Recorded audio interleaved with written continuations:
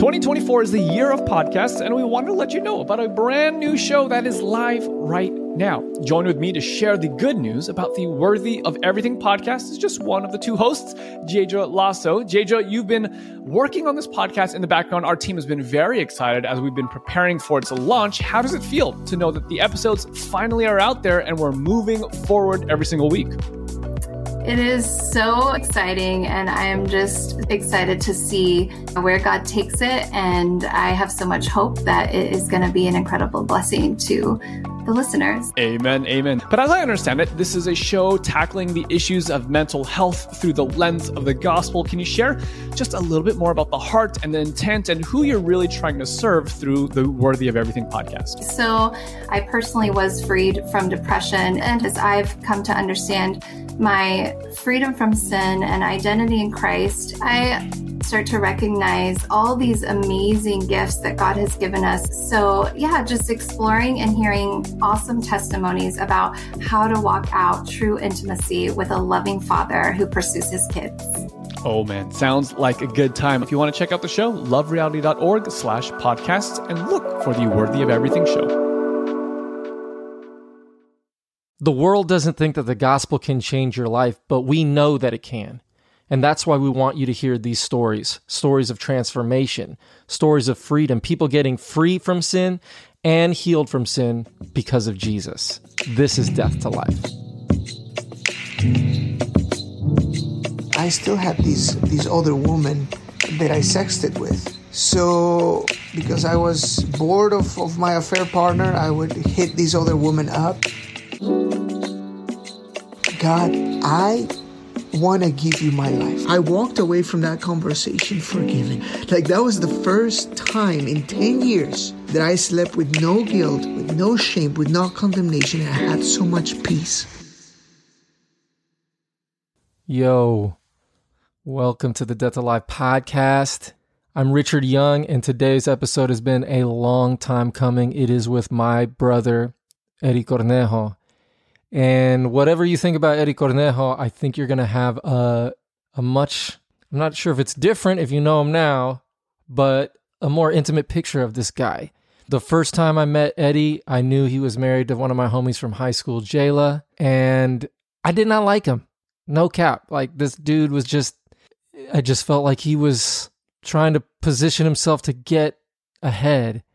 And maybe I didn't like him because I didn't think that he liked me that much. But then the second time I met this dude, I rolled up onto him as he was praying and speaking life over a waitress in a restaurant as she was battling with addiction to nicotine. And in the next 3 hours, I drove him and his wife Jayla to Lincoln. And this is at the end of September 2019. And I heard a version of the story that you're about to hear, but I heard it from Jayla. And it was one of the wildest stories I'd ever heard in my life, and it continues to be one of the wildest stories I've ever heard, but in a good way, because it's a miracle. That's all I can say about it. And it's changed my life in many ways, and like this is the guy you've heard about in the podcast for the last year. So like this is definitely not for kids, but man, all I can say is listen to this mug. So without further ado, here's my conversation with my brother.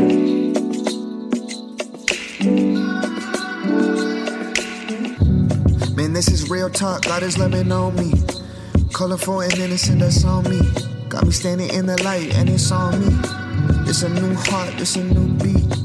It's a new thing, it's a new seed. It's a new thing, it's a new dream. It's a new heart, it's a new beat.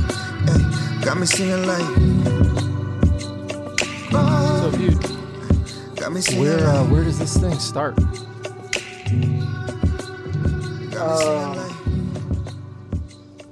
Man, first of all, it's crazy that we're here finally. Really, I don't think it's that crazy. No, because Like you haven't been mentioned in almost all of the podcasts, and like we haven't been like hearing about this dude, but actually not having you on here for over a year now or anything like that since like podcast number 1 to podcast number 48, have we?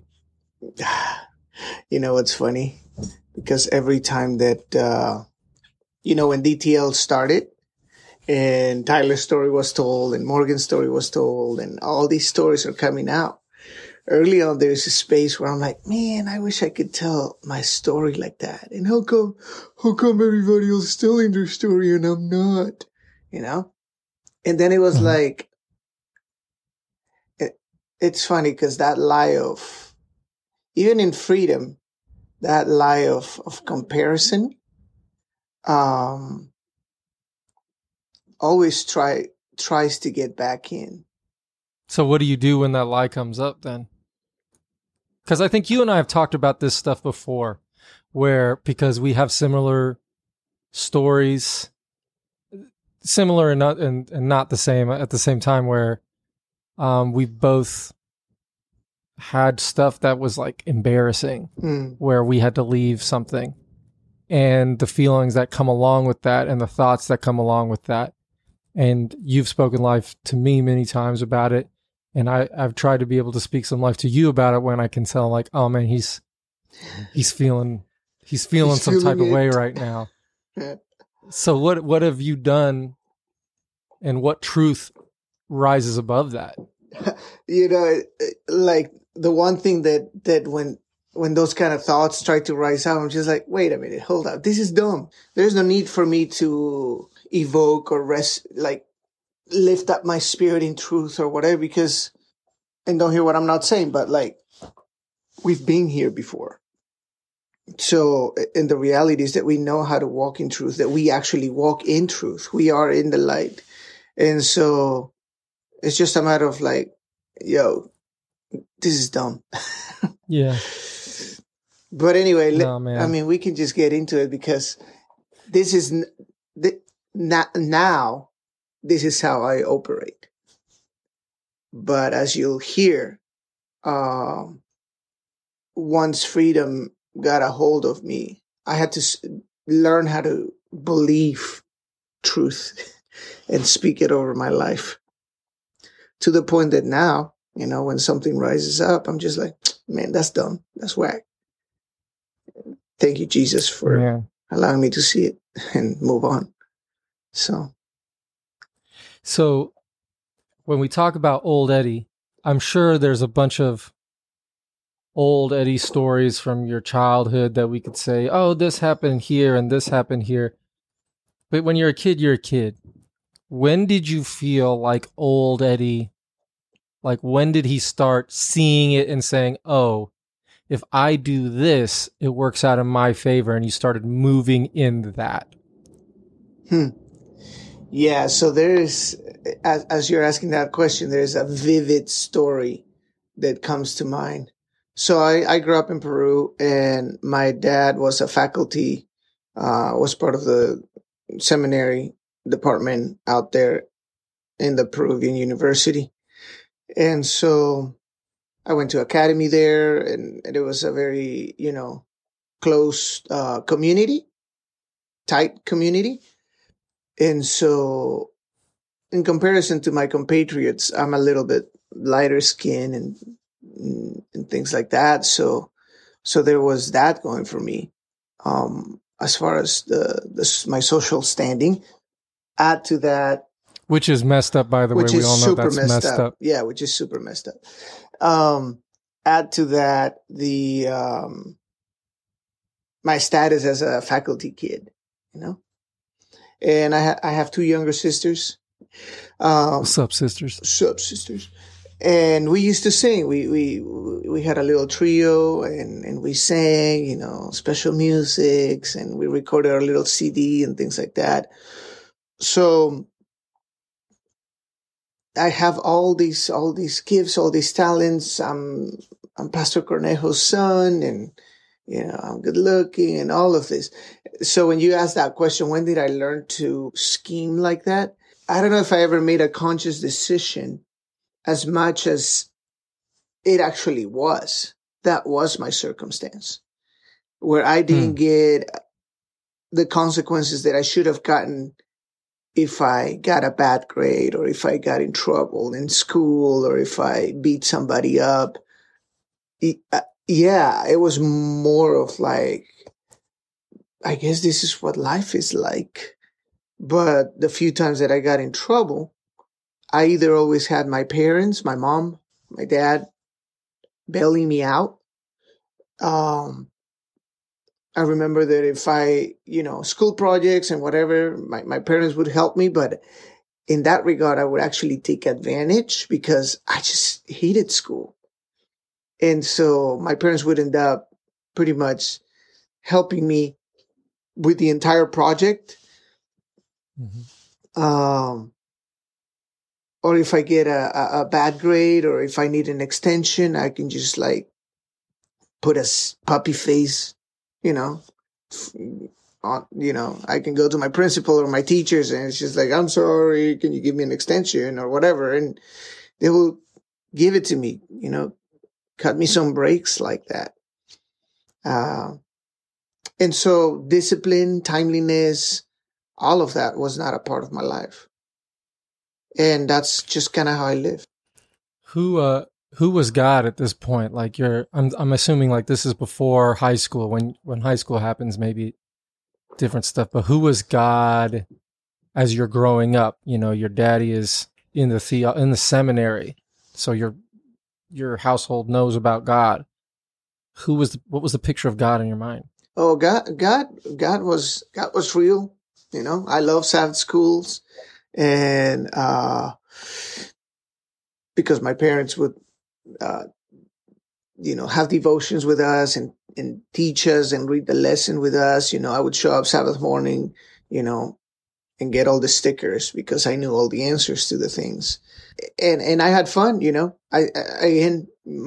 example, my uncle was the choir director for the university. And even though I was like young, maybe 14, 15 or 13, I started singing in the university choir.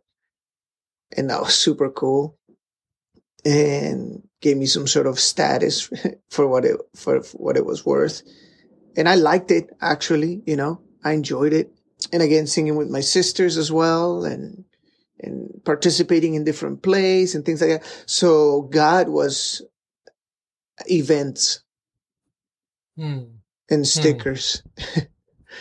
And I knew a lot about him. And I thought that was it. And so my life was easy growing up in that way. So who was high school Eddie? High school Eddie was pretty much the same, except that now he was addicted to porn.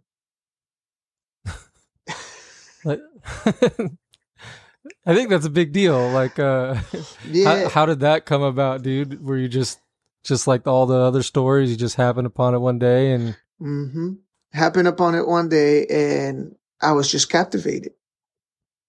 Yeah, my heart couldn't unsee it, and yeah, I just sought after it as much as I could. Did you know it was wrong? Did you feel ashamed, or were you just like, well, I knew there was a sense I knew there was a sense of it being wrong because I was doing it in secret and hiding stuff. But I never actually had this sense of maybe I should stop. Like I said, it captivated me at such an early age, and I just sought after, and I knew it was wrong. That's why I did it in secret. I didn't know how harmful it would be in the long run. Yeah, I didn't know the repercussions of what it would do to my life. And I don't know if that would have helped. I don't know if that would have helped or not, but it was what it was, and I just gave myself to it. I gave myself to it. So was God and all these things you're learning about, was that separate from this thing? This was its own thing and God was his own thing and they didn't meet? 100%. 100%. Early on, I learned how to compartmentalize because you know, if in school I was student leader, I was the class pastor. Academically, I wasn't good, but socially, I had everything going for me. And I mean, one of my someone that I looked up to was my cousin Caleb, and he's like 7 years older than I am. Like, I ran with that crowd, with the older kids. And, so the jokes that my cousin told, the next day I would like go and tell them to my younger peers, jokes about girls and dirty jokes and, conversations that older teenagers have. So yeah, in that kind of, like a different way to look at women and think of women. Like, I was 7 years older because of my peers, my cousins, the crowd that I was hanging out with. When I was like just a little kid, losing my innocence, and all I wanted to do is just play soccer and whatever. But I was already thinking all these other things. So there was never a thought like, one day I'm going to stop this, or this isn't, like, it's just like, oh, like, you're not thinking of the future. You're not thinking of any kind of serious consequences. No. No, in fact, it was funny because I was caught up and as I'm speaking to you right now, I was just caught up in the middle of innocence and trying to fit in with the older crowd and have some sort of standing and status. And that trumped my innocence. Because I remember I was probably a junior in high school, and there was this freshman college girl that she liked me. And we started dating. And 3 months later, I was not so wanting to be with her because I wanted to play ball. I wanted to be with my friends. I wanted to hang out with my cousin. I wanted to, do stupid stuff. And she just wanted the more, hey, can we go on dates and things like that? I was just like, nah, man, I'm good. So even in that regard, like, even though I was addicted to porn, I wasn't even like so lost that I would want to do things with her.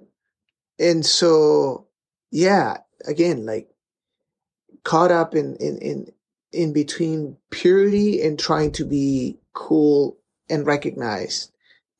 So when do you leave Peru? So we come to the States in 2000. I was 16 years old. So January 24th of 2000. So you're about to be a senior? You're young for a junior down there. I was a junior down there. I come into the States and I don't know the language at all, right? And this is public school. Public school, yeah. And you can't speak English. I can't speak a lick. And I have my cousins are in school. Two boys and one girl, and out there in that farming community back in 2000, 3 Hispanic kids were a novelty. And so how did you get along without speaking English? How long did it take for you to start speaking English? I always wanted to do things perfectly and by the book. That was something that I don't know where it started, but when if you're learning a language, you just got to speak it. That's how you learn a language. And I would not allow myself to speak or to engage in conversations because, well, first of all, I carried a lot of shame and I was embarrassed a lot. Because for all the clout that I had growing up, for all the status, the standing or whatever, yeah, and I think this is cool because it's just being revealed to me. I was a hypocrite. Because amongst my peers, I was cool and I was edgy and I was all these things, but I was just a copy of my 7-year older cousin. You're acting. Yeah, I was just acting. I was just telling the same jokes and I was doing all this stuff. And yeah, there was this space where I never actually developed my own self, you know, because So yeah. So what was the shame then? Like you get to the United States and you're not really anybody. You don't know who you are, or Yeah, pretty much, because I'm not cool anymore. I don't speak the language. I don't have that social surrounding that says, "Oh, Eddie, dude, you're so funny," or "Man, you're so like whatever." Like, so you show up to college and your identity is what's your identity? my identity again, is nothing. So when I go to Southern, I guess it's just more of the same. Where I show up and I try to be this likable guy, cool guy, and looking forward to making new friends. So I guess that was part of my identity, just looking to be accepted. So when I started, I started with, not wanting to be a pastor. I didn't want to have anything to do with theology because I thought it was whack. I thought it was boring. Like, Right. because, yeah, besides I know everything there is to know about God, I don't want to learn that, Right. But I still want to have the appearance of being a good kid. So I'll do nursing because I want to help people, quote unquote. Cool. But that wasn't it. My real motive was I want to make money. I hear they only work 3 days a week and they make a lot of money and they just rest the rest of the time. Yeah. Ask Natalie about how that 3 days a week, it's just easy. Exactly. Little did I know. Yeah, right. I mean, I have a sister that is a nurse. Shout out to all the nurses as well. They do amazing work. And I just didn't know what I was getting myself into. And now I'm in the dorm with no parental supervision. There is friends, there is video games, there is shows to watch, there is people to hang out with, there is club activities to get involved in, and more opportunities to lust after. And what I mean by that is just like, you're in college and you're in your prime time to just date or hook up or whatever. Uh-huh. But I was in the dating time. The dating type. I never was.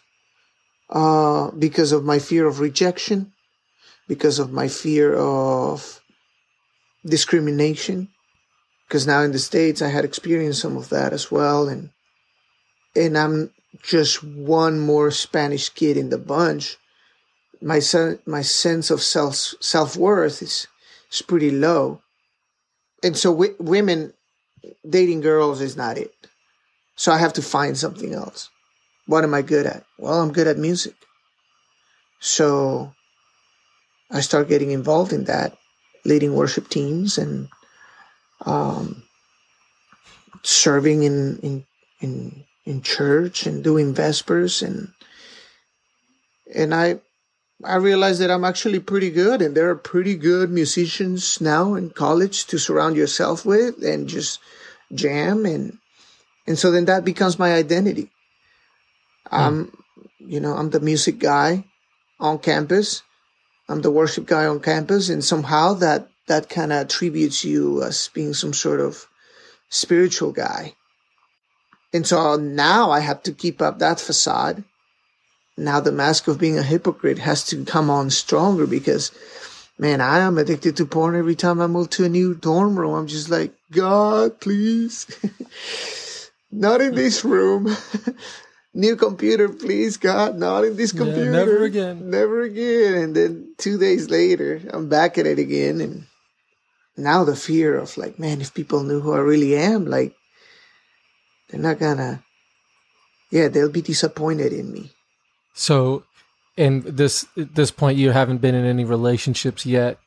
You're like, okay, I'm a good musician, and that will give me some of the status that I used to have growing up. That will give me some identity here. That will set me apart.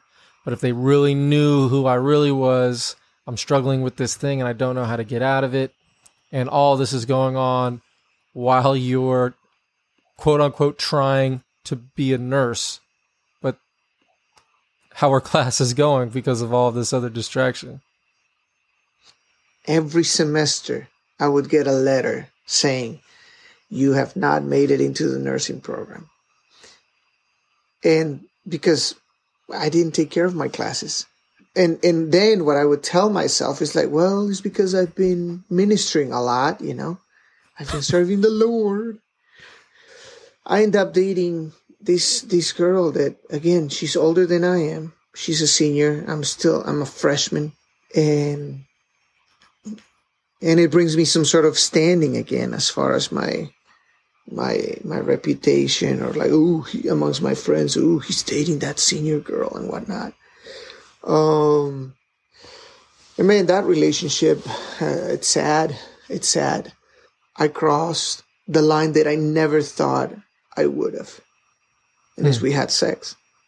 And by the time I'm there and doing that, what rises up in my heart is, well, this is who I am. And in my heart, sex is all I wanted.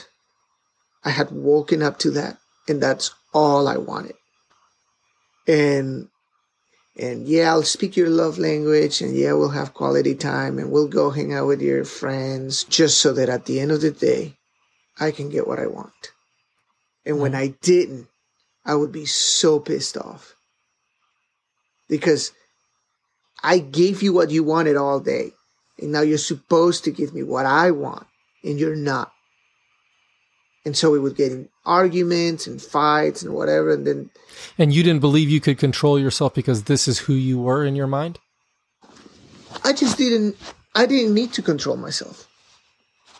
I didn't care anymore. Why is that? Why didn't you care? Like a few seconds ago, you're like, oh man, I can't believe it. And now that you're in it, you're like, nah, I'm yeah, all because in, or... I mean, yeah, 2 or 3 years later of that thing, it's just like, yeah, I'm all in. And it becomes this thing where like, God, this is who I am. If you want to free me from all this, it's going to take a miracle, you know, until that happens, I'm going to give myself to it. Because to explore some sort of healing or 12-step program or whatever would have been so, that's not me. I don't have a problem. I'm good. I have this porn under control, right? And so it was a compartment in my life that I never touched, I never addressed. Like, I don't have an issue. That was pride. So, there's like double-mindedness, even in your flesh, there's double-mindedness. Oh, like, absolutely. It's just like, I got a problem, I can't believe this. This is who I am, I'm terrible. Coupled along with, I don't got a problem, I got that under control. Yeah, because everybody's telling me how great I am. And look at my fruits, right? I'm training other musicians, other students, and we're putting bands together. Just getting to know people and networking and all of that. And I thought that persona was more valuable to me than actually taking care of the issues that I had. And if people knew that I was going to a 12-step, if people knew that I was addicted to porn, if people knew that I was, sexually active, they would have been so disappointed in me. And what they thought of me right there and then mattered more than me taking care of that issue. And I tried the filters, I tried the prayers, I tried everything that didn't involve an accountability partner, I tried it. And so I was just like, this is it, man. This is my life. I'm just not even gonna bother. Are you a theology major by this point? Yeah, it gets to the point, dude, where I cannot make up any more science classes to make it into the nursing program. And subsidies running out and I got nothing to show for. So I'm just like, dude, I'll switch. I got the call. Went to a week of prayer. You got the call one day when you saw your report card. You're like, oh, he wants me to go into the ministry. Yeah. That's exactly how it went. So messed up, bro. Messed up. And of course, my parents were happy and whatnot. And I went into the ministry. Sweethearts. And now I have to start all over again. Definitely got my sciences out of the way. So did this being in theology while living this, life, sexually active, addicted to porn, masks all the time, like did being in theology make it heavier? Or were you in somewhere like, this will help me get out of this? Like, what was the mindset? Yeah, so there was a little bit of like, this will help me get out of this. This will absolutely help me get out of this. But the guilt, shame, the condemnation, the all of that became even more heavy. And so that I wouldn't feel that bad, then porn became my escape. And yeah, it was just this cycle of death where always trying to feel good about myself, but engaging in porn and premarital sex. Now as a theology, it becomes more of a heavy burden for me. What was God's opinion of you in your mind? Not what was his actual opinion. Like, what was he like? Who did you think? He was not disappointed in me because I was a worship leader. Oh, yeah. He's like, hey, all that stuff that you're doing, you're cool because you played Mighty to Save at church. Yep, exactly. Weird, dude. Yeah. And dude, I kid you not, I became so good. I was good at my craft, dude. But it was so messed up because it was all performance.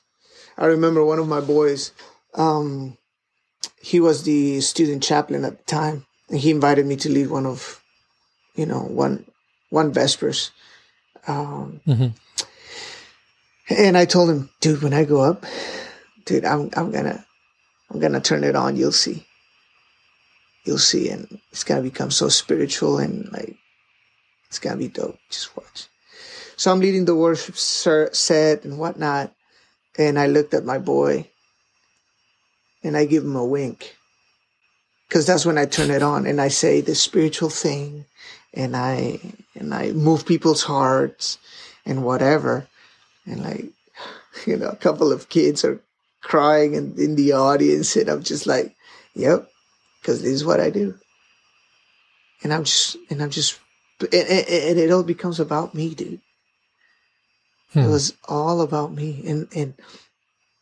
And afterwards, just putting that posture of like, man, Eddie, what a great worship set. I'm like, oh, praise God. Thanks, man. Appreciate you. So how do you get out of this relationship? Because I know you're not married to whoever this person is. How did that end? And so how does Jayla come onto the scene? Yeah, I'm 4 years in, super senior. And I have nothing to show for. The relationship is terrible. More fights, more. Did you ever think you were going to get married? Oh, there were 3 lies that I lived under as I was dating. The first one was the lie of time. We've spent 3-4 years of our life together. That has to count for something. I can't just break up, right? Then the other one was the friends in common that we have. That social pressure and the friendships that we have in common and whatnot. If I break up, like, man, I'm going to lose all these friends or whatever. We do ministry together. We travel. We do all this stuff together. And then the last one is like, well, we already had sex, so I have to marry this woman. Bro, and I was already moving towards that direction. I was looking into buying rings. But I don't even know how I broke out of this. Oh, I know how.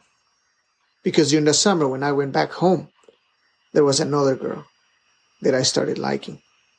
Oh, no. And so we kind of had a fling while I was in a long-distance relationship with this other girl.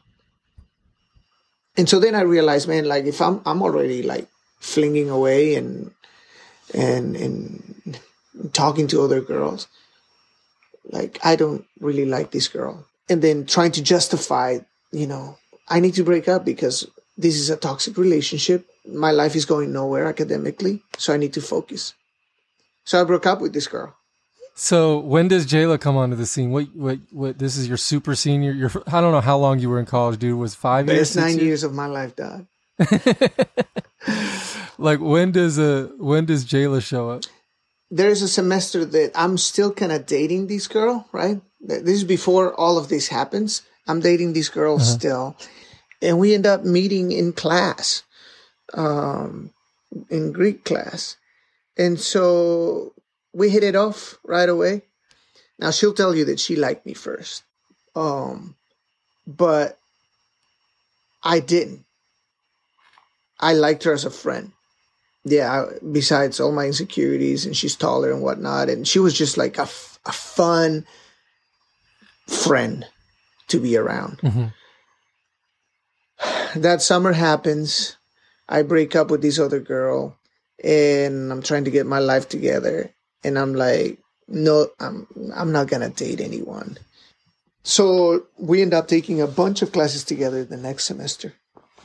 And I'm still not dating. But man, there is something that was so attractive about Jayla. I mean, she was a great cook, super spiritual, fun to be with, a leader in the university, campus ministries and all of that. And I'm like, man, this girl is quality. And one day I just wake up to it.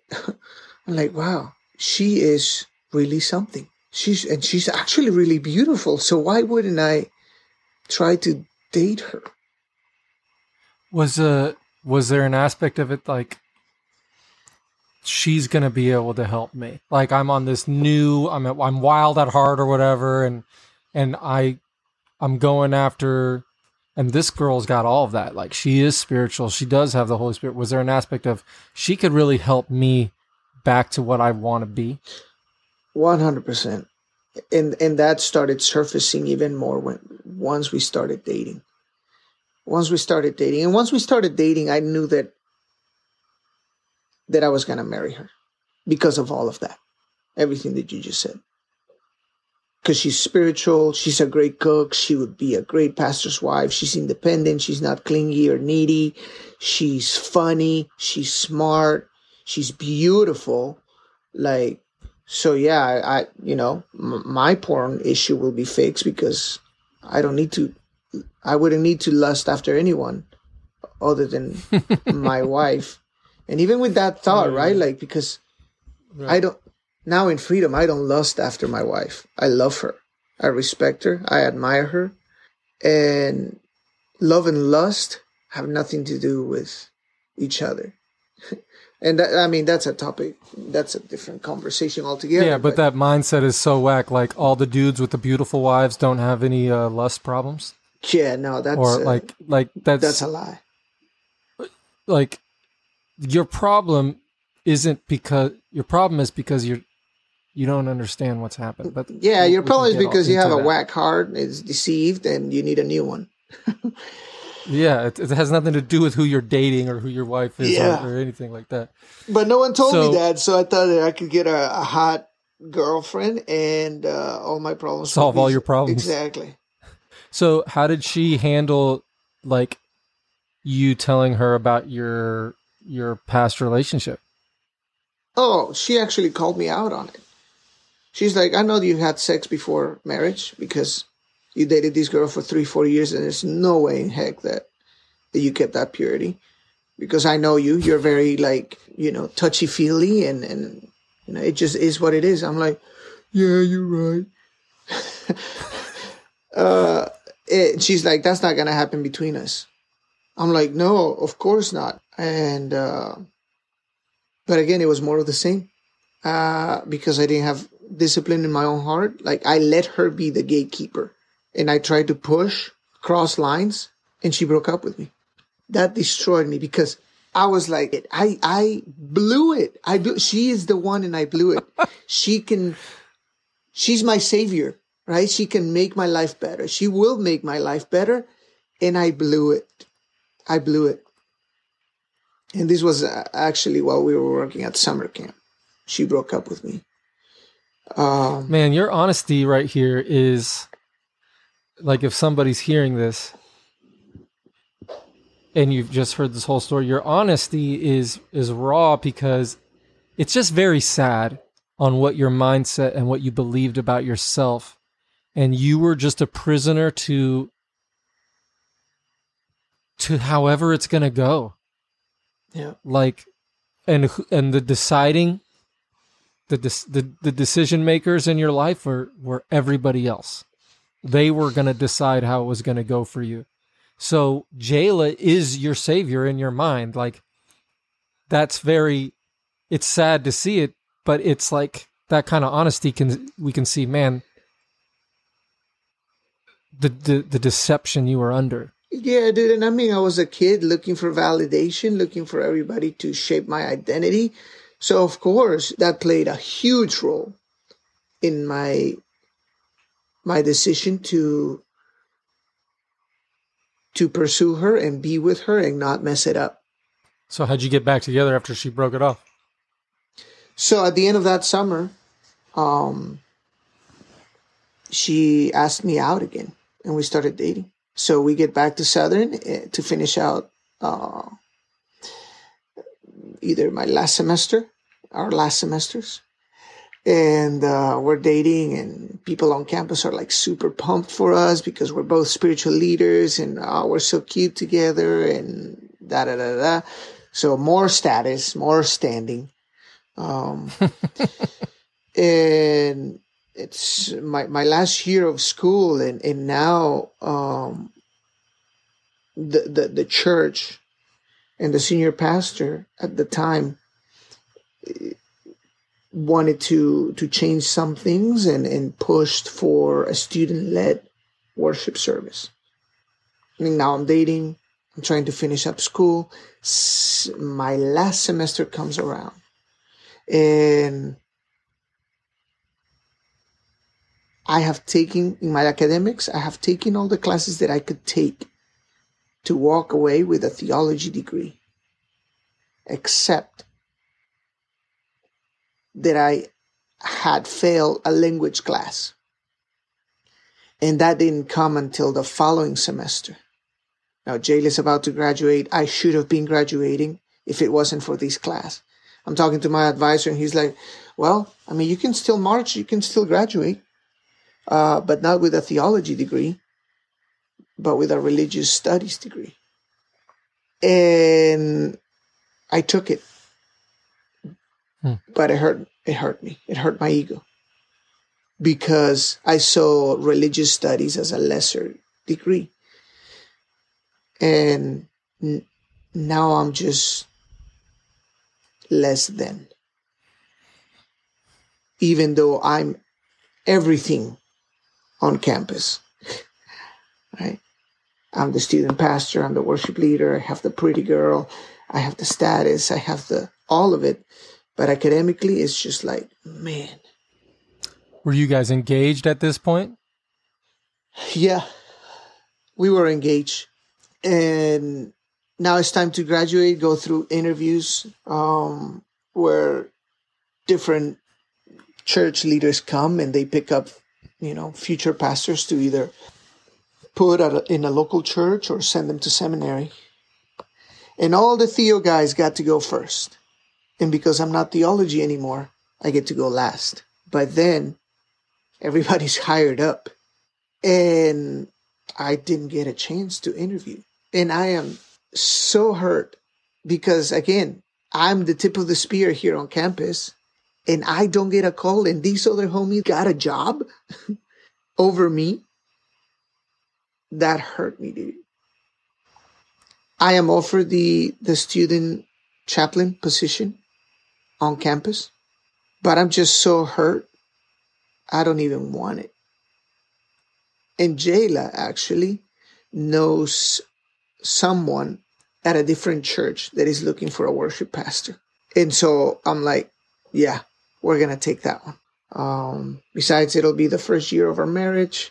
It'll be good to disassociate from the community here so that we can just kind of be out there by ourselves in no man's land. And that'll definitely bring us closer to one another as well. Yeah. Let me ask you this question, then we'll take a break. During this whole time, I'm imagining you're still struggling with porn, but maybe it's less than because of all this other stuff going on? Oh, I mean, it came in waves. It was probably more because of the sadness, the depression, or whatever. Pornography was my source of validation. I didn't know it then. I know it now. So every time I fell down, I would go to it to feel better about myself. But then I walk away feeling worse. Right? Okay.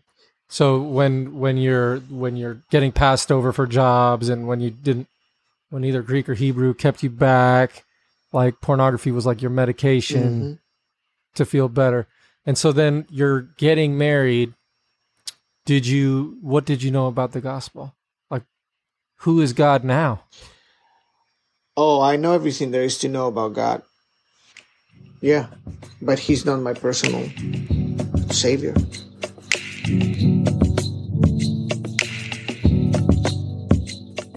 Hey, I wanted to take a break to tell you about the Healed from Sin Bible study that takes place on Monday nights at 8 o'clock Central. And what that is me and my brother Elias. We're talking about walking this thing out. It's for people who have seen Wave 1. They understand freedom from sin, but they want a community to walk this thing out with. Well, that's what we do on Monday nights. And we have testimonies, and it's just been a huge encouragement. So please, if you want to kick it with Elias and I, email steady@lovereality.org and ask for the list of Bible studies and the links and the times, and we will get that right out to you because we want you to take part in it. 8 o'clock Central, Healed from Sin Bible study. How's your boy? Yeah, so we moved to Carolina. Yeah. Our first year of marriage, and I'm fresh out of college, and we move into a church that it's contemporary in their worship style, so it just suits my skill set. We're there for about 3 years, and things are popping off professionally. I feel like, yeah, I deserve to be here. I got here because of what I know and how I do things, quickly forgetting that it was Jayla's contact that got me in, right? But everybody's saying like, man, Pastor Eddie, the way you lead the church, the way you lead the youth, and they love you, and the parents love us, and the adult love us. And when I preach, I try to kill it. And so, afterwards people are just like, man, I never thought about it this way or this way. And what were you preaching? What kind of stuff were you preaching? Even early on, I wasn't even preaching anything that I didn't come up with on my own. So it was like finding other people's sermons series and just adapting, and then I would go out and perform it, and yeah, it was a good show, but nothing took root in my heart. Did you know that your heart was so far from this, or were you like, oh, this is what it is? I knew it was far from it by year two. By year two. How's the marriage going? By year two. Good. We were happy, but I was unfaithful from jump early on, because this is the other lie that I start believing. Well, now I'm married. I have this wedding band. So for all the former friends and girlfriends and women out there that you could tell that they're struggling in their marriages and whatnot, and we actually cross paths in the past, I'm a slide on your DM. How soon after you're married are you doing this? Maybe first year, maybe the second year. Was your conscience violated, or did you just push that to the side? I pushed that to the side. It was more of the same. It was something that I wouldn't deal with. It was just like, and this was the lie, dude, because I would have text conversations with other women. And if at first it seems like innocent. Little by little, I throw in some questions or compliments or flirts or jokes or things like that. And it's like, laying down these crumbs. And if the other person is reciprocal, then I know it's a go. And there's this lie that says we're never going to cross a line because I'm married. I'm married, and I know that you're married, but I never made a conscious decision that this woman needs something that she's not getting, so I'm going to give it to her, and I'm going to take advantage of her situation. But because it wasn't that, it just felt good. It just felt good because it was about me. It was about me. And in the thought that, women want me. I'm desired. And so in my marriage early on, because I didn't measure up in comparison to who my wife was, because she's so disciplined, she gets up early and has her devotionals and journals, and she's excelling at her job and getting all these, opportunities.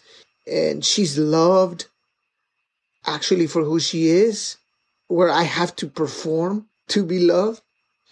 Yeah, I started resenting her. And my thought was like, man, Jayla, you're so lucky to be with me.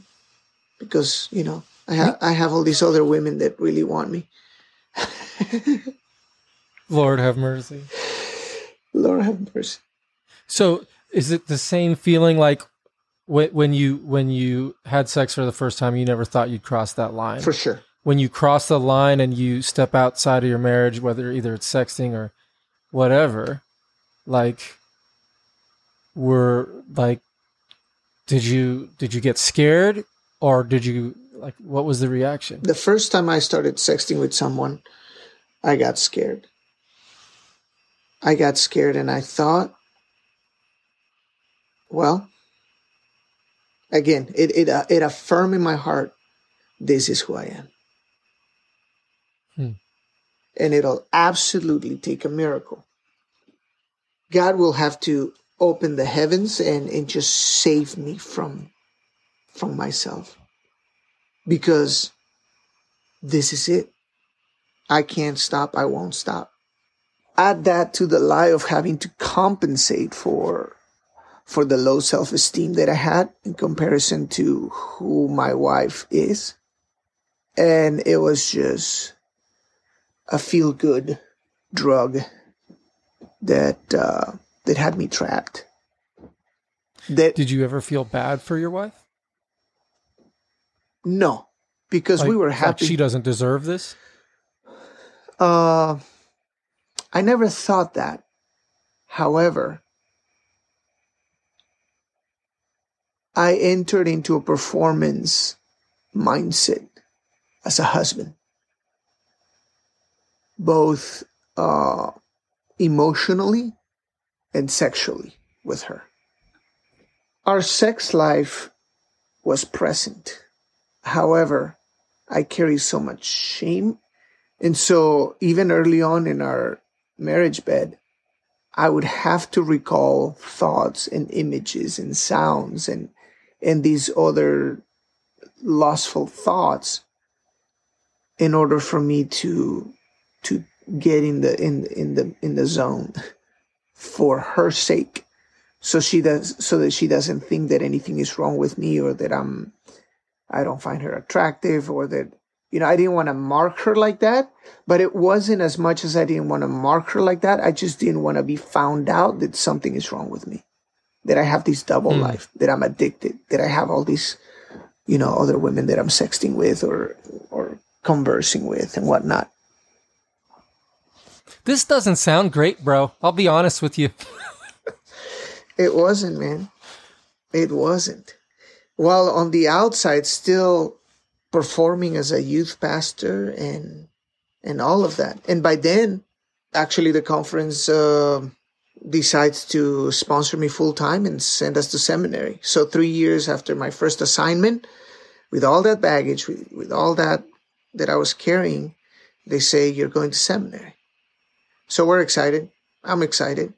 We tell our goodbyes to the church. The moving truck is coming, by the end of the summer, because we need to start classes the next semester. And, I get a letter saying that I need to raise my GPA to make it into the seminary. So I go into some remedial classes during the summer, online classes to raise my GPA.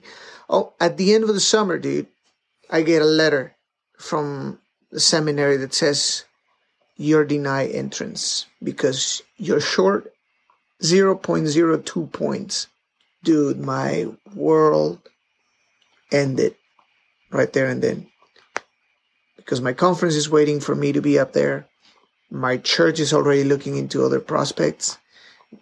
And they don't know about your grade situation. They don't know about my grade situation.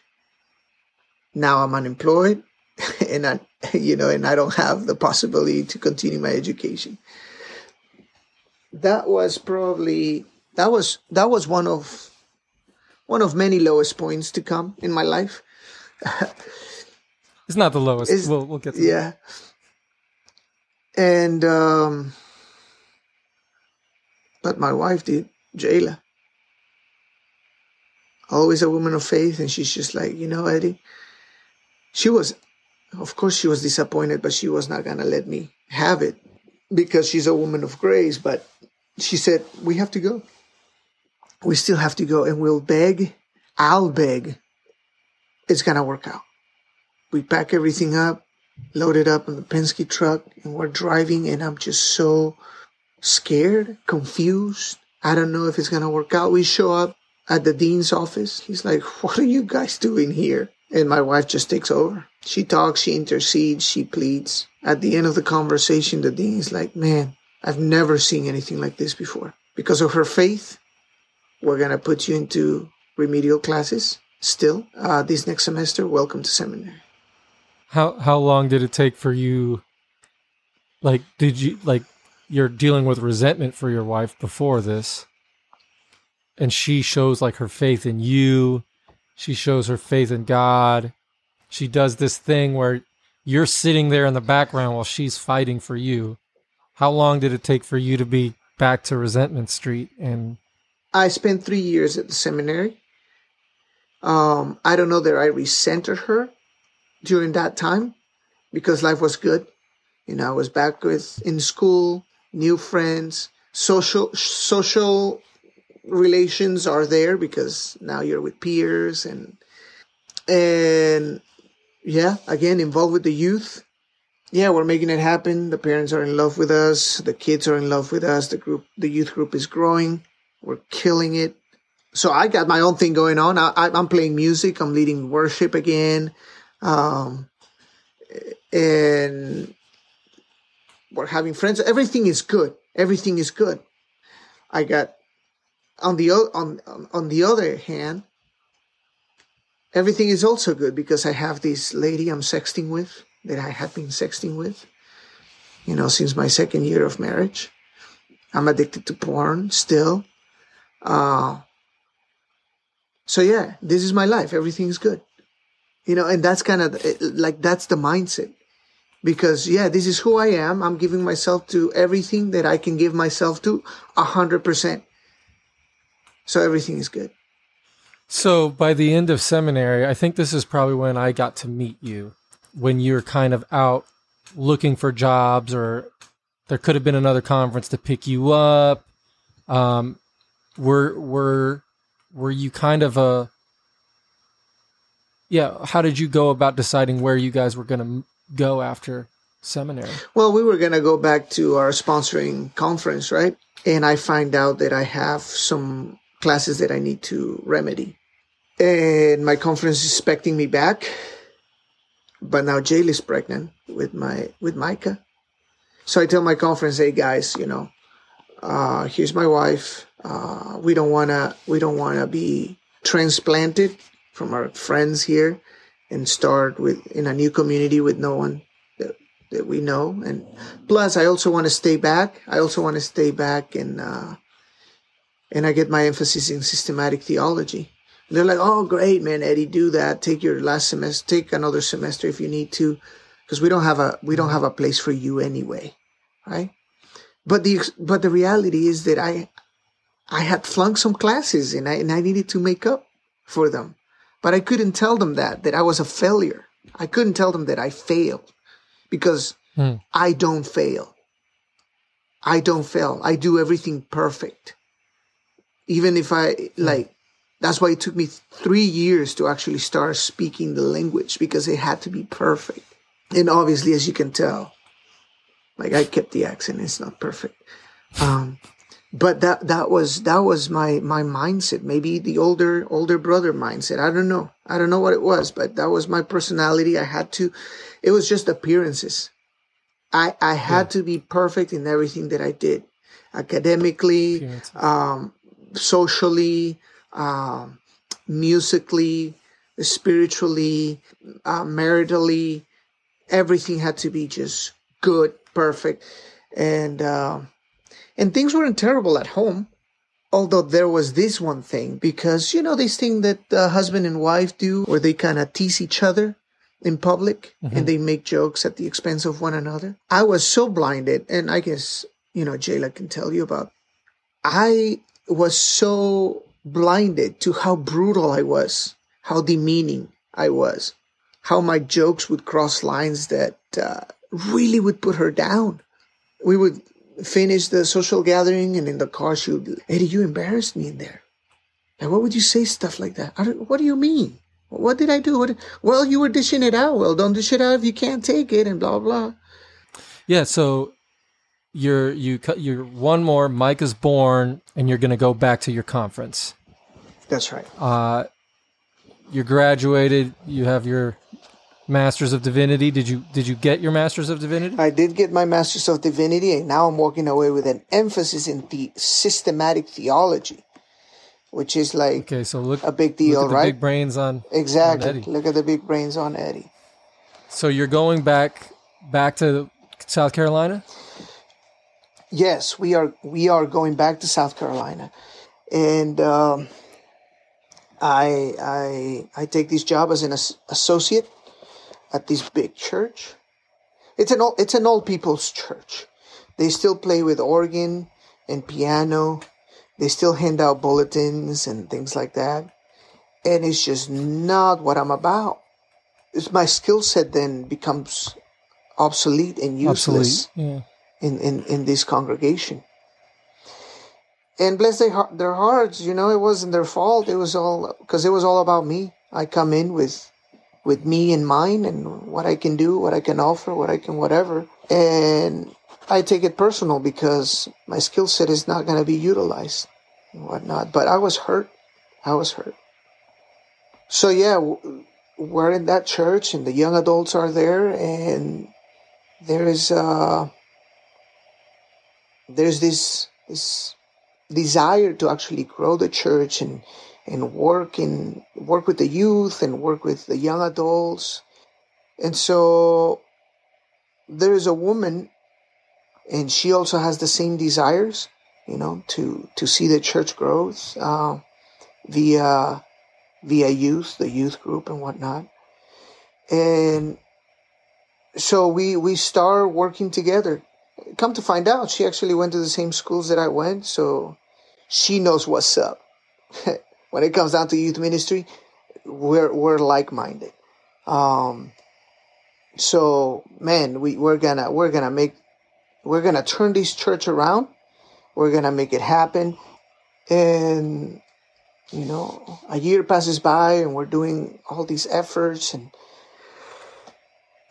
my wife pulls me aside, and she's like, "Hey, Eddie, you're texting this woman too much, man. You're always, conversing with her, and you need to tone it down." And if at first becomes something like, "Yeah, baby, you're right," something within me had already not woken up, but like it was more of the same, right? The same flirtatiousness, the same type of conversations that I would had with other women in the past started happening with this lady. And she was open. We became sneaky about it. about the relationship for a while. And this is all taking place like over time. It's not like one day you're planning the youth event and the next day you're in DMs. It's just little flirtations, little things that are just building up over time. It's and all then over time. A little line is crossed here, a little line is crossed there, until you don't even know how you've gotten there, right? That's how my entire life was. So yeah, all of it becomes this slow, progressive thing. Again, not being the steward of my own heart, always relying on other people to be the gatekeeper of my own life, and not taking responsibility for my own actions, always being, rescued or saved or bailed out by my parents, my friends, now my wife, and now these other women. She, will go as far as she wants to go. And I spent almost 3 years in that congregation. And a year and a half of it was spent with this woman on a full-blown affair. Full-blown affair. And it was sad, dude. It was sad because that was a point in my life that I had never thought I would get to. And I did. And guilt, shame, condemnation ruled my life. By then, professionally, I was a big fat zero. Because first of all, my skill set are not welcome in this church, so I'm not going to give them anything. The few times that I had to preach, I would literally copy someone else's sermon. This time, I wouldn't even try to add my own stuff. I would copy it the night before, work on the PowerPoint, and all of that while watching, I don't know, Netflix, who knows. Not forgetting the fact that the whole week I was either involved in pornography or being with this woman. And it was messed up, dude. But then I was so checked out of my marriage. The marriage was bad. At this point, it was bad. I remember one time I heard Jayla crying in the shower. And I walk in, I'm like, what happened, babe? Like, did you fall? What's the matter? Like, what's the matter? She said. Yeah, I mean, it was just visible, but I couldn't see it. I couldn't see how terrible of a husband I was. And every time and Jayla never resented me or put anything on me like that. I just didn't see it because by this time, the affair was the center of my life. There was no escape. There was no escape. Had you guys talked about like moving forward? Did you guys just think, we're just passing the time with each other right now and this will be over one day, but for right now we're like, what was the mindset for any kind of plan for a future, or was that just thrown out the window because we're just here for right now and it feels good right now? Dude, so I remember I complimented her on her haircut or something, She was like, man, you always pay attention to me. You always care for me. I remember the first time that she told me, like, I love you and all this stuff. And that's where I had to pump the brakes because I was like, you think that I'm this amazing man? I'm not. Dude, in my marriage, I'm your husband. I don't pay attention to my wife. I don't look at my wife or compliment her in the way that I'm complimenting you. Like, don't get it twisted. Like, this is not what it is. And, she would get her feelings hurt and whatnot. But then I would just like play along and be like, yeah, okay, well then maybe someday we'll just see what happens. Just telling her what she wants to hear because there was a fear in my heart as well. Like, what if she tells somebody? She's going to ruin my career. She's going to ruin my life. And so I always have to kind of... Did you see a way out? Yes, there was a way out. I started looking into a different call. Because for all the times that we broke it off with this woman, we would always get back together. Because we try to stop and we try to break it off. And it was this dance of like, we just couldn't. And where was God, dude, in all of this? Did you guys talk about like the guilt and shame together? No, but we would talk about like, we have to stop. We have to stop because it's not right. Not from a godly perspective, but because, from a moral perspective, it's not right. But we couldn't. We couldn't. So my way of escape was like looking into, and this happened the last few months. I was already in conversations with another conference, with another church, and I wanted to escape because I was like, this is the only way. I have to get away from this woman if this is going to stop. Because you just believe you didn't have any control. We didn't have any control. You just, once you cross that line, dude, once you cross that line, and if you think you have it under control, you don't, because you've already given your heart, your body to another person. Things will never be the same. Yeah, you cannot undo what has been done. So my question is, like, we talked about your way out of the affair, and it didn't seem like, what was your way out, just like for your soul, for you, like, yeah, like with your relationship with God? Yeah, so for all the knowledge and understanding and theological degrees that I had, in my mind, I had this desire to wait for this last day event kind of thing where my faith would be tested and I would be asked to put my life on the line for Christ and answer the right question and lose my life in the process because I stood on this side of truth, and then everything would be good. I would be forgiven. Everything would line up. And so you're going to be like a martyr, like Peter or something, and because you're a martyr for Christ, you're going to get in even though your life has been lived in complete deception. That's what was going to save you. Yeah. And I mean, to tell you the truth, Rich, like, I don't know that I would have stood on the side of truth because I love my life too much. I was a coward. I was selfish. I would have gone the other way. But that was my thinking. So that wasn't a good plan. That wasn't a good plan. So you actually thought that one day you're just like, this will be my way out. Death. Yeah. Death will save me from all of this. Yeah. So the stress of this whole thing, you said it was going on for about a year and a half. Like, I can't imagine, like, there's stress at the beginning, but there's also a mixture of excitement. Mm-hmm. And now, like, as you're in deep in this thing, like, how would you manage the stress from breaking up and getting back and not wanting it and like this crazy cycle, dude? I would go on kicks of like, babe, I'm going to work out. I need to work out. Or, man, let me just go ahead and, let me start this self-help book. And those things would last like 3 days.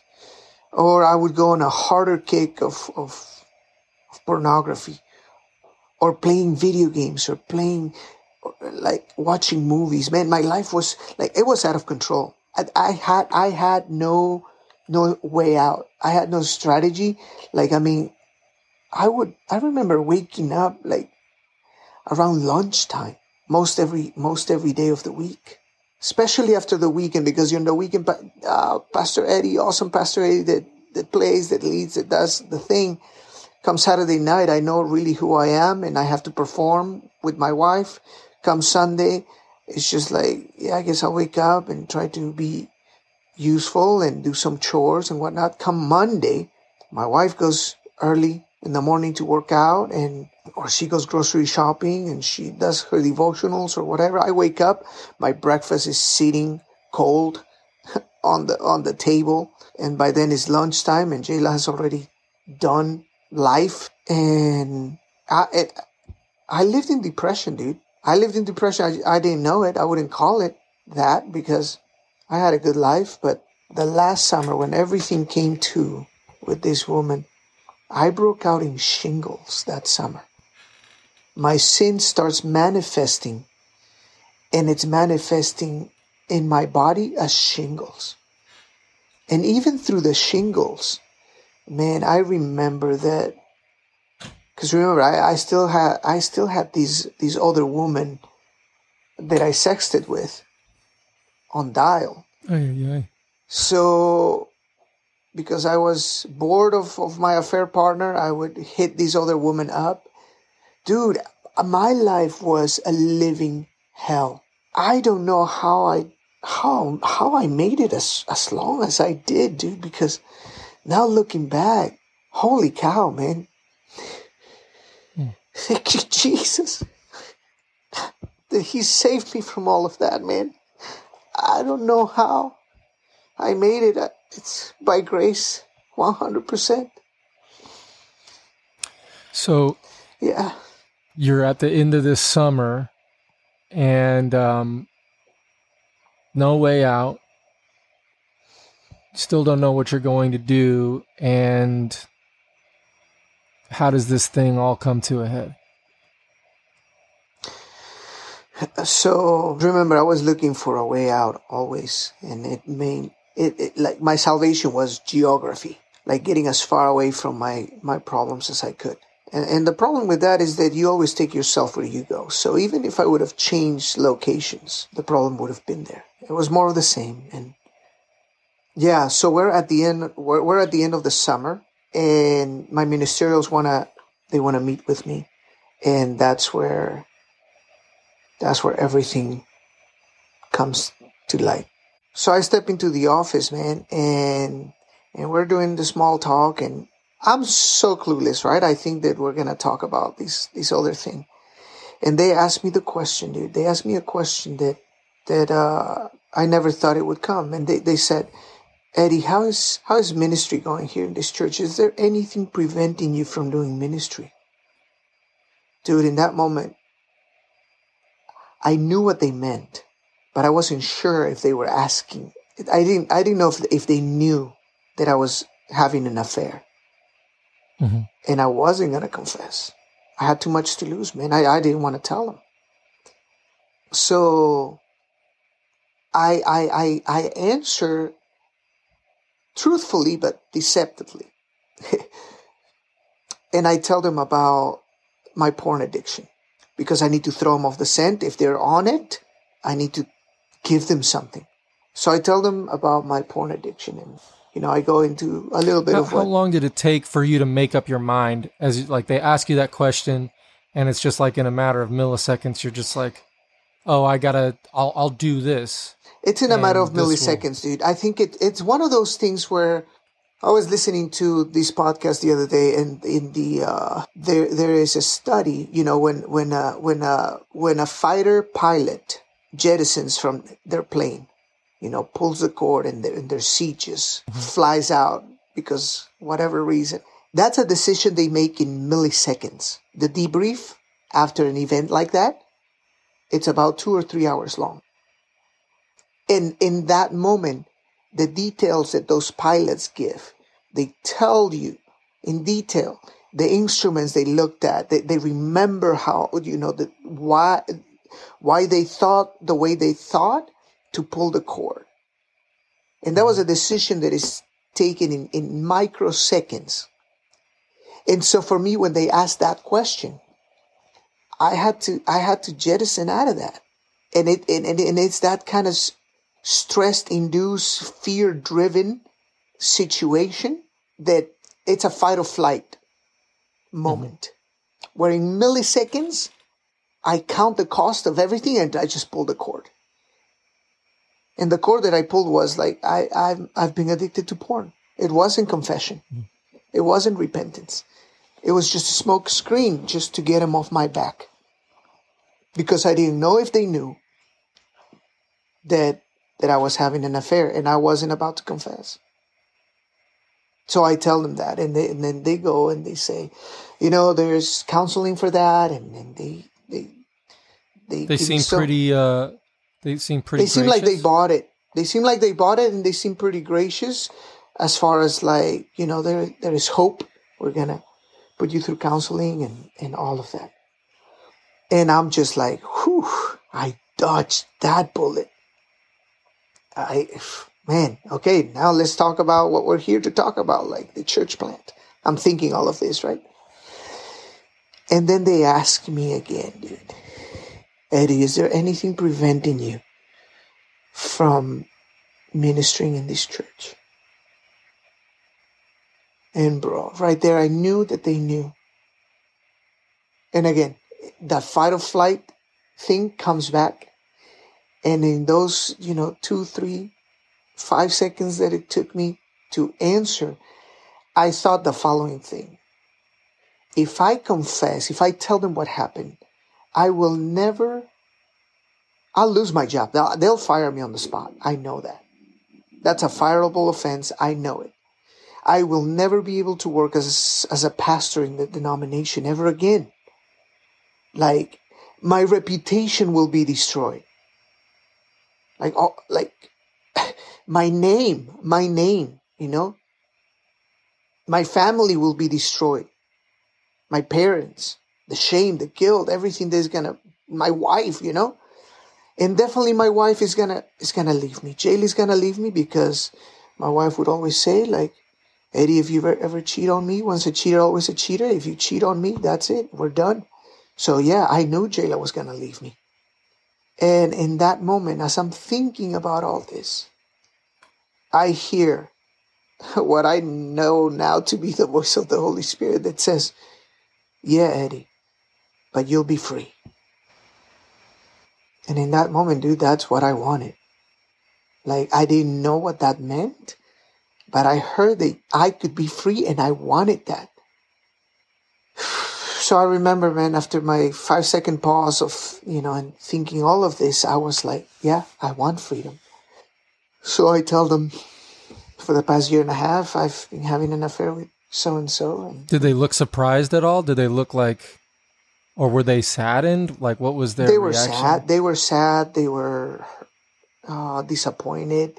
And I don't remember, I still didn't know if they knew.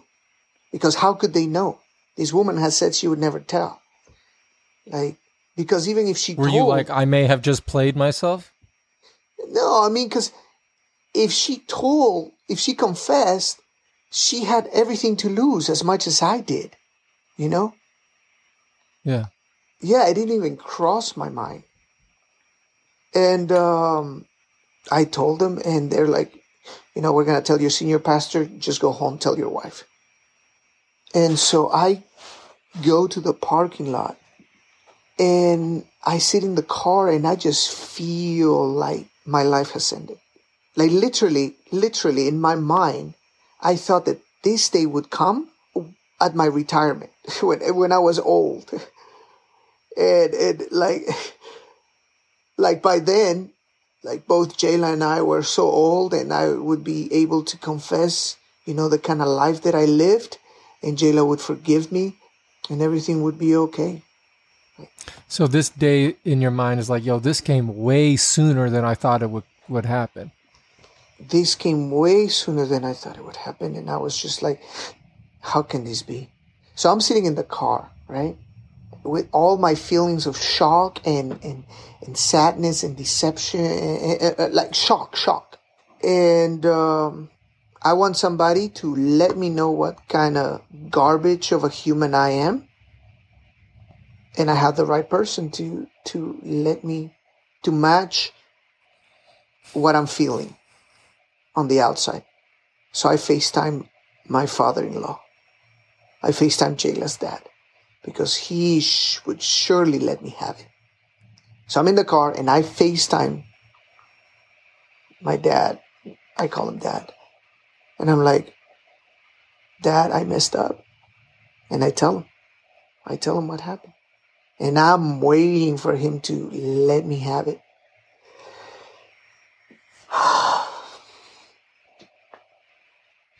But then he shows me grace. And he says, Eddie, welcome to the club of sinners saved by grace. Son, I love you. Nothing between us changes. I love you. It's all right. It's gonna be all right. I know my daughter. She's gonna be able to forgive you. and your marriage is going to be stronger than ever. And he starts prophesying over my life, over my marriage. He's like, your marriage is going to be stronger than ever. You're going to have a testimony that is going to help so many people. And I was just like, what are you talking about, dude? Like, you're supposed to tell me what kind of I am. And you're not. And so that's the first time I met with grace, and I don't know what to make of it. I didn't even know that that's what it was. And I just hang up the phone, and now I gotta drive home. This is incredible, bro. Like, who would imagine that? Like, that's your daughter, like a dude's daughter. Yeah. Like, this man knows God. He has to know God. Yeah. The only way you can do that is if you know God. And he does, dude. He knows what it feels to walk in the goodness of the Lord and the goodness of grace. And so later in his years, he's walking in this thing. And I've only known him as a godly man, but for some reason I thought that, yeah, he's a godly man, but yeah, after I've done what I've done to my wife, to his daughter, he's definitely gonna chop my neck. But he didn't. That's just Titus chapter 3, bro. It's like we were once like them. Yeah. It's like if you hear these stories, if you listen to this podcast and you hear these stories and you hear about the death, and your position is like, well, his death is way worse than my death. Like, if you know what the state you were in, then you hear this stuff and you're like, wow, praise the Lord that, like, I don't know the end of the podcast yet, but I know the end of the podcast.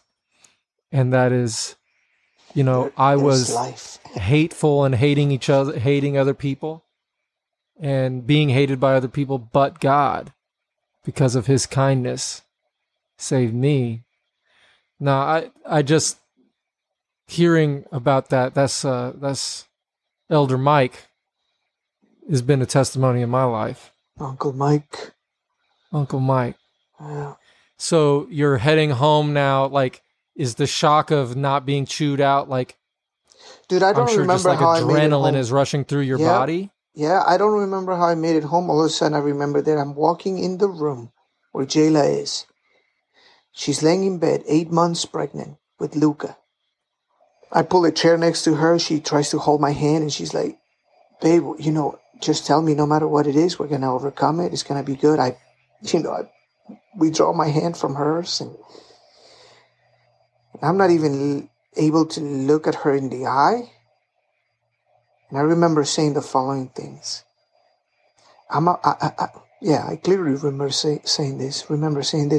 I'm about to tell you something that is going to break your heart. And she responded, you cheated on me. I'm like, yep. With who? You know who. Yeah, because we had talked about it. She'd seen the red flags. I told her nothing was going on. But a woman knows, bro. I tell her, you know who. And in that moment, dude, she lets out a cry of hurt, of like, she just wails like I've never heard anyone cry out before. Okay. To the point that actually Micah comes into the room. He's like 2 years old, and he comes in, you know, because he hears mommy cry, like, what's going on? And how terrible must have been the cry of my wife. So she's like, she composes herself, and she's like, get out, take Micah with you, get out. So I just kind of grab him, and I just go for a walk, and I'm just holding him, because this is it. In my mind, this is it. I'm never going to be able to hold him again, because my wife is going to leave me. And I'm just in shock, dude. And again, I'm just in shock. I come back into the house after a few minutes, and she's all packed up. She's like, I told your parents what you did. I'm going to stay with them. I'm taking the car. I'm taking the one car because we have one car. I'm taking the car. I'm going there because your mom needs to watch Micah because I need to take care of this unborn baby. Your food is in the microwave. She gets in the car and she leaves.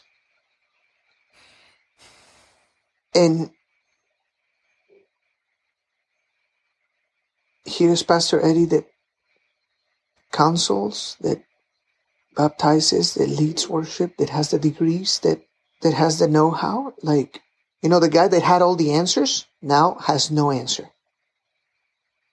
And who do I call? Like, who do you call? If you have all the answers, if you think you have all the answers, who do you go to for answers?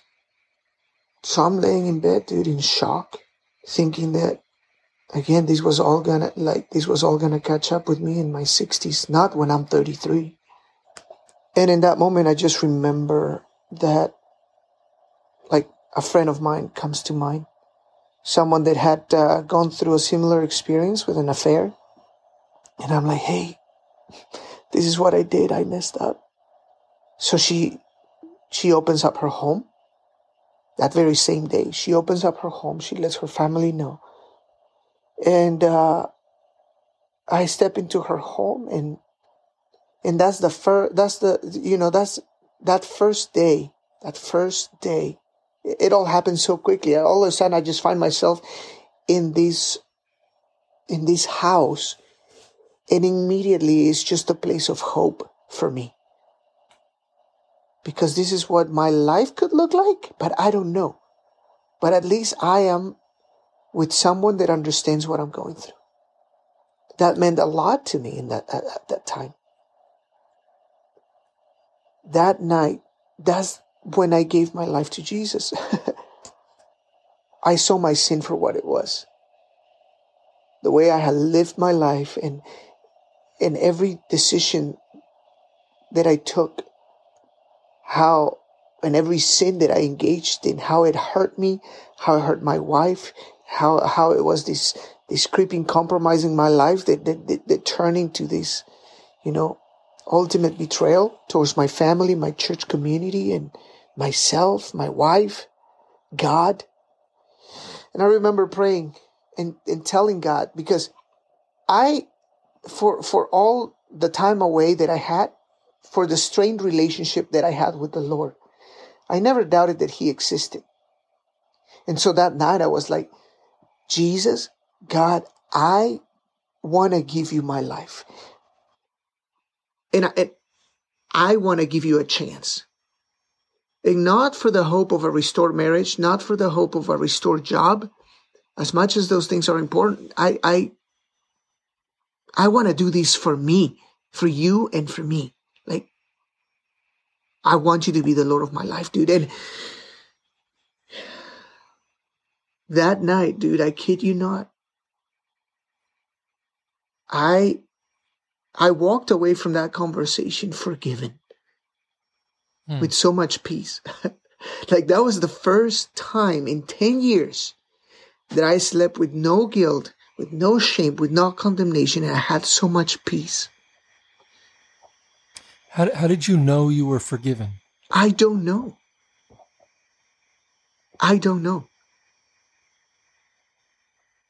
I just knew that something happened that night because I was able to sleep with peace. No thoughts, no images, not even the shock of what had just transpired hours before. I slept like a baby. The next day I woke up, and this friend whose house I was staying at, she hooked me up with her therapist, a Christian therapist that helped her through her own thing. And I FaceTimed him. And I told him everything that I just shared with you. At the end of the conversation, he says, well, Eddie, sounds like you want to live as a man of integrity. And I'm like, yeah, what does that mean? What does that mean? Well, you always tell the truth, no matter what. Night number 2. Now, here's in the afternoon, Jayla would text me. And in the meantime, like the way that I'm operating with Jayla wants to know everything. What has happened? How long? And so at that point, I'm a man of integrity. So I'm just letting her know what's up. And I tell her about all these other women, my addiction to porn, all the sexting, the DMing, and all the everything. And even with the affair partner, like what went down, because she wanted to know everything. Her personality is such that she's going to rip the Band-Aid off. And so she wanted everything. So I told her. Was she like replying with super anger, or you could just tell like it's just pain, like she was just taking on all the pain? I don't know. I don't remember. All I know is that she wanted to know. And, I assumed that the pain was there and she wanted to know. And it's like, I live with integrity now. So it'll be what it'll be. By the third night, I get a text from her. Something along the lines that says, Eddie, do you want to stay in the marriage? And I'm like, yeah, I do. Okay, well, and she's like, I'm going back home. If you want to stay in the marriage, I want you to be home when I get there. That blew my mind. So I had to call her. And it was one of those things because remember, like once a cheater, always a cheater, right? And the night before, I had actually picked up a bunch of like Kindle books, What Happens After the Affair. And like, I'm looking for a Celebrate Recovery 12-step group, because I'm thinking I'm going to stay here for months and I'm giving my life to Jesus and I'm actually going to take care of these issues. So I don't know how long I'm going to be here for, but I'm going to start looking for, self-help. I need to get better. I need to overcome these things. And so some of the things that jumped off from the readings were like two things are going to happen if there is hope for reconciliation. The first one is that your job from now on is to heal her wound. You're the one that was at fault. So you're going to heal her wound for the rest of her life because she's going to be emotionally neutered, sexually neutered, And even if there is like 10, 15 years later, everything is fine. There might be a memory, a thought, something, a trigger, and she's going to relapse. And in the way you're going to be able to heal her wound. First of all, do you commit to that, to that kind of life? And my answer was yes, absolutely. It doesn't matter. Like, I know that I want Jayla. I want my family to be together because this is the thing, bro. The grass is never greener on the other side. In my own marriage, I had a wonderful wife. So the other thing is like, the way to heal her wound is answer the same questions that you've answered before, and don't take offense. So that was the posture of my heart. And so by the time I get that text on the third night, I'm just like, what is going on? So I pick up the phone and I'm like, hey, Jayla, what's happening? Like, I mean, once a cheater, always a cheater. Like, what changed? You don't want to ask too many questions in case she changes her mind. So before she actually goes on, she asks me the following question, and she says, Eddie, is there any guilt or shame for what you did? Whew.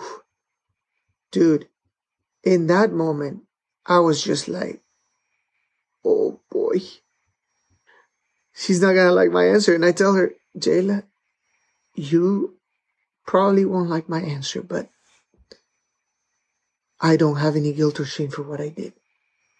Now, if you're listening to this, and you might think like, wait, that's not the answer you're supposed to give. You're supposed to say, yes, I have so much guilt and shame for what I did, and I'm sorry, honey, and this, that, and the other. But like,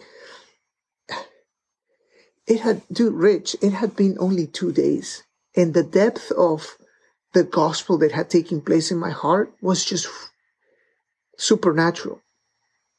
That was supernatural. And I told her, like, Jayla, you're not going to like the answer, but like, I gave my life to Jesus 2 nights ago. And I've asked for forgiveness of him. And I know that he's forgiven me. And I ask for forgiveness of you. And I hope that someday you will forgive me. But no, I don't have any guilt or shame for what I did. So the reason why you didn't feel the guilt and condemnation is because you had owned the fact that he had forgiven you. Dude, it must have been. I mean, I confessed it. Right? And it's not now that we walk in freedom. Now, years later, we've understood confession and the stewardship of heart and the positioning of heart and all of that. But back then, 2 days later, I was just like learning all these things, and it was brand new. But that's just kind of how the Spirit was teaching you this. How Spirit was teaching me all of these things. And so after I tell her this, she says, good. That's exactly what I wanted to hear. That's exactly what I wanted to hear. And I'm like, wait, what? And I'm like, Jake, what do you mean? What happened? And she's like, Eddie, actually, you don't know this, Eddie, but for the past year and a half, I've been studying, I've been learning that guilt, shame, and condemnation are tools of the enemy that he uses to keep you in deception and the lie. So it's good to hear you say that you don't have any guilt or shame. My mind is blown away right there and then. But yeah, dude, like she forgave me right there and then. Like the moment I think this is worth saying right now. When I tell her what happened and she starts crying out, Spirit cut through the noise in that moment and he said, Jayla, don't take this personal. This is about a man that doesn't know his worth and his value. Immediately, she says, and she will tell you, immediately she forgave me and she felt compassion for me. That's why my food was waiting in the microwave. Because as she's thinking, as she's putting her belongings and Micah's belongings in suitcases, and she's thinking about staying with my parents in Atlanta, she actually has the compassion in her heart to put a plate of food together for me because she knows I'm helpless in the kitchen. And she leaves it in the microwave because she loves me. And because of what Spirit told her, she never allowed herself to be a victim of her circumstances. And she saw the truth for what it was. And she saw that I was a man caught up in my deception, living at the expense of the addiction. And it had nothing to do with Jayla. She had compassion over me. I received it. I went home. A couple of days later, I stopped by the conference. I get fired. My ministerial credentials are taken away. But who cares? I'm going home. I'm going home to my wife. As your world has come crashing down on, I believe it's August 8th. Am I right? If I remember all of these stories. Yeah, dude. So let me give you the quick rundown. August 8th, 2017. That's when I told her about the affair.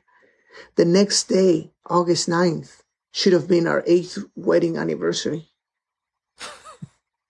We don't celebrate it for obvious reasons. You know, on the 11th, she invites me back into the house. On the 14th, August 14th, I get fired. August 21st, Luca is born. August 31st is Micah's birthday.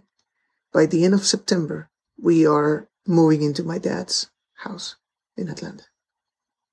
So, as this is going down on that first night, something happens miraculous, supernatural, where you don't know. I don't know if you can explain it, or maybe you can, but it's just that you were forgiven. Like the Holy Spirit comes in and lets you know that you're forgiven.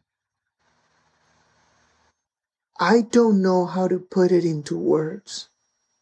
When I prayed that prayer and I gave my life to Jesus that day, I just believed that it was so, which is crazy because for all the unbelief, for all the layers of deception that I had, and for all the knowledge, theological knowledge that I had, I just believed.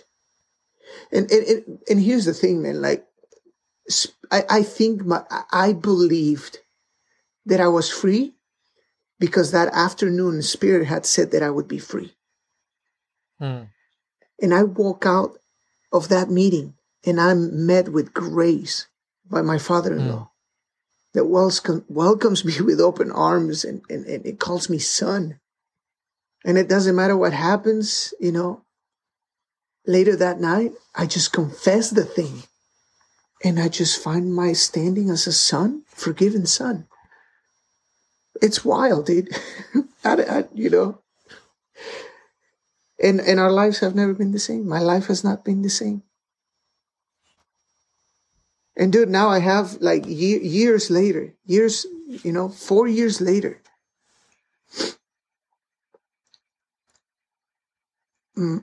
our marriage is stronger. I live with a pure conscience. Everything that Dad prophesied has come to pass. And there is more to come. I know that.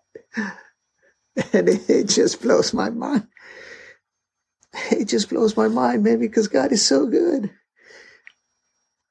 And let's end on this. If someone's listening to this thing and they don't know how to get out, they're just stuck. They don't know how to get out. They don't see a way out, but for some reason they're listening to this whole story and they want out. And they're thinking maybe death is the answer. They're thinking maybe geography is the answer. What do you tell this person that just wants out?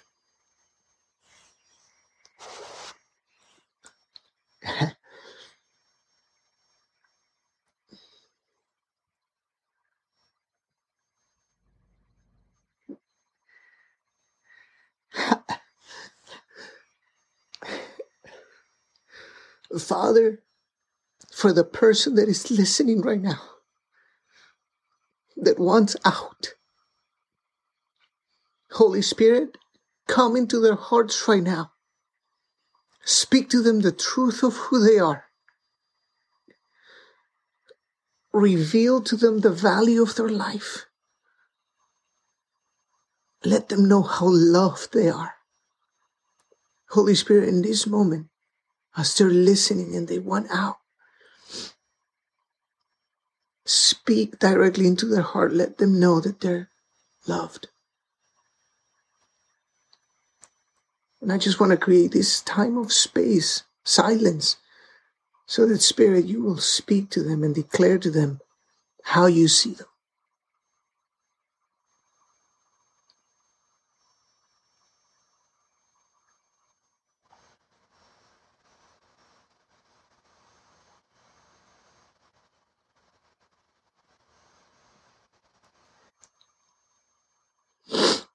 My brother, my sister, what you just heard is the voice of the Holy Spirit. Believe what He told you. He doesn't see you for what you've done. He sees you for what you just heard. Daughter, son, I love you. You're not condemned. I forgive you. It's not your fault. Whatever you heard, take it to heart. And yay, God, because now you can walk lighter. And I rejoice with you and I celebrate you because your life will never be the same. So thank you, Holy Spirit, for speaking to them right now, for removing that veil of unbelief, of believing that they're always going to be this thing. And now they can see with clear eyes what you have always seen, even before you created the world. Holy Spirit, seal their hearts with your presence. And we thank you. We thank you. In Jesus' name, amen. When you say it's not your fault, what do you mean? How can someone hear that they're saying, Eddie, it is my fault? They're saying, Eddie, it was your fault. What do you mean? Don't take sin too personal. It's not your fault. It was sin in you. Yeah, granted, there are things that you did and whatever. You feel like you did it and it was your doing and it was your choice and you had no other way around it. But man, Scripture is very clear. It is sin that entangles you, that rises up, that causes you to live this way. But there is hope. That is the reality of Christ living now in you and declares you as holy, as righteous, blameless, who has forgiven you. Take that personal.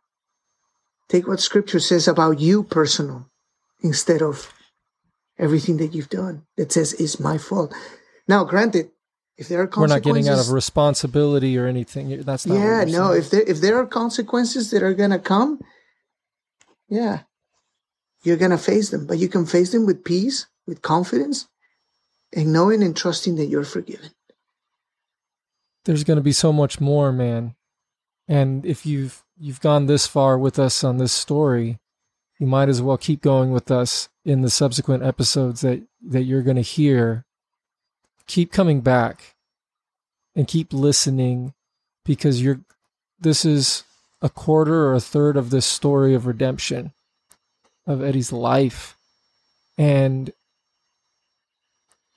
in no way are we making light of any of this stuff, but we don't dare make light of the forgiveness and the grace and the mercy and the love that he has bestowed upon us. And yeah, I want you to listen to the rest of this story as these episodes come out. And I think that you'll find that God loves you. And he has forgiven you, past, present, future. It wasn't your fault you were born into sin. You did participate in it. You do have responsibility. But he has freed you from sin. You are not condemned. You're never going to die. That's second death. And he lives in you and you live in him. And that's just what's going to keep coming out. And it's so important. There's a reason why we're hanging out here to tell you this story. It's so important. And this story has changed my life. And so, thank you, my brother. Thank you. I love you, dog. I love you too, man. I love you too. Got me singing like glory. Yeah, it got me telling my story. Know that your love is pouring on me. And love is pouring on me. River flowing in and never ends. More than life, more than me, more than just pretend. And you can feel freedom from within. Free to fly, be the child that you always been. Yeah. Thank you so much for listening to the show today. We would love it if you could share this so that people could hear more of these stories. And a way you can do that is to rate us on Apple Podcasts. Give us a high rating. If you give us less than a 5-star, I'm inclined to believe that you're not really rocking with us. So give us a 5-star rating and throw a comment in there. If you're going to talk about us on social media, go ahead and use the hashtag #DeathToLife. And let's get that hashtag going. This podcast is a production of Love Reality. And if you want more information about Love Reality, go ahead and check us out at lovereality.org. This show's produced by Tyler Morrison and Katie Prusha. The sound and editing is done by Addison Collingsworth and Eddie Cornejo. And then the Johnny on the spot is Annabelle Harper, and the artwork is done by Felix Gassman. Thank you so much for listening. Love y'all. Appreciate y'all.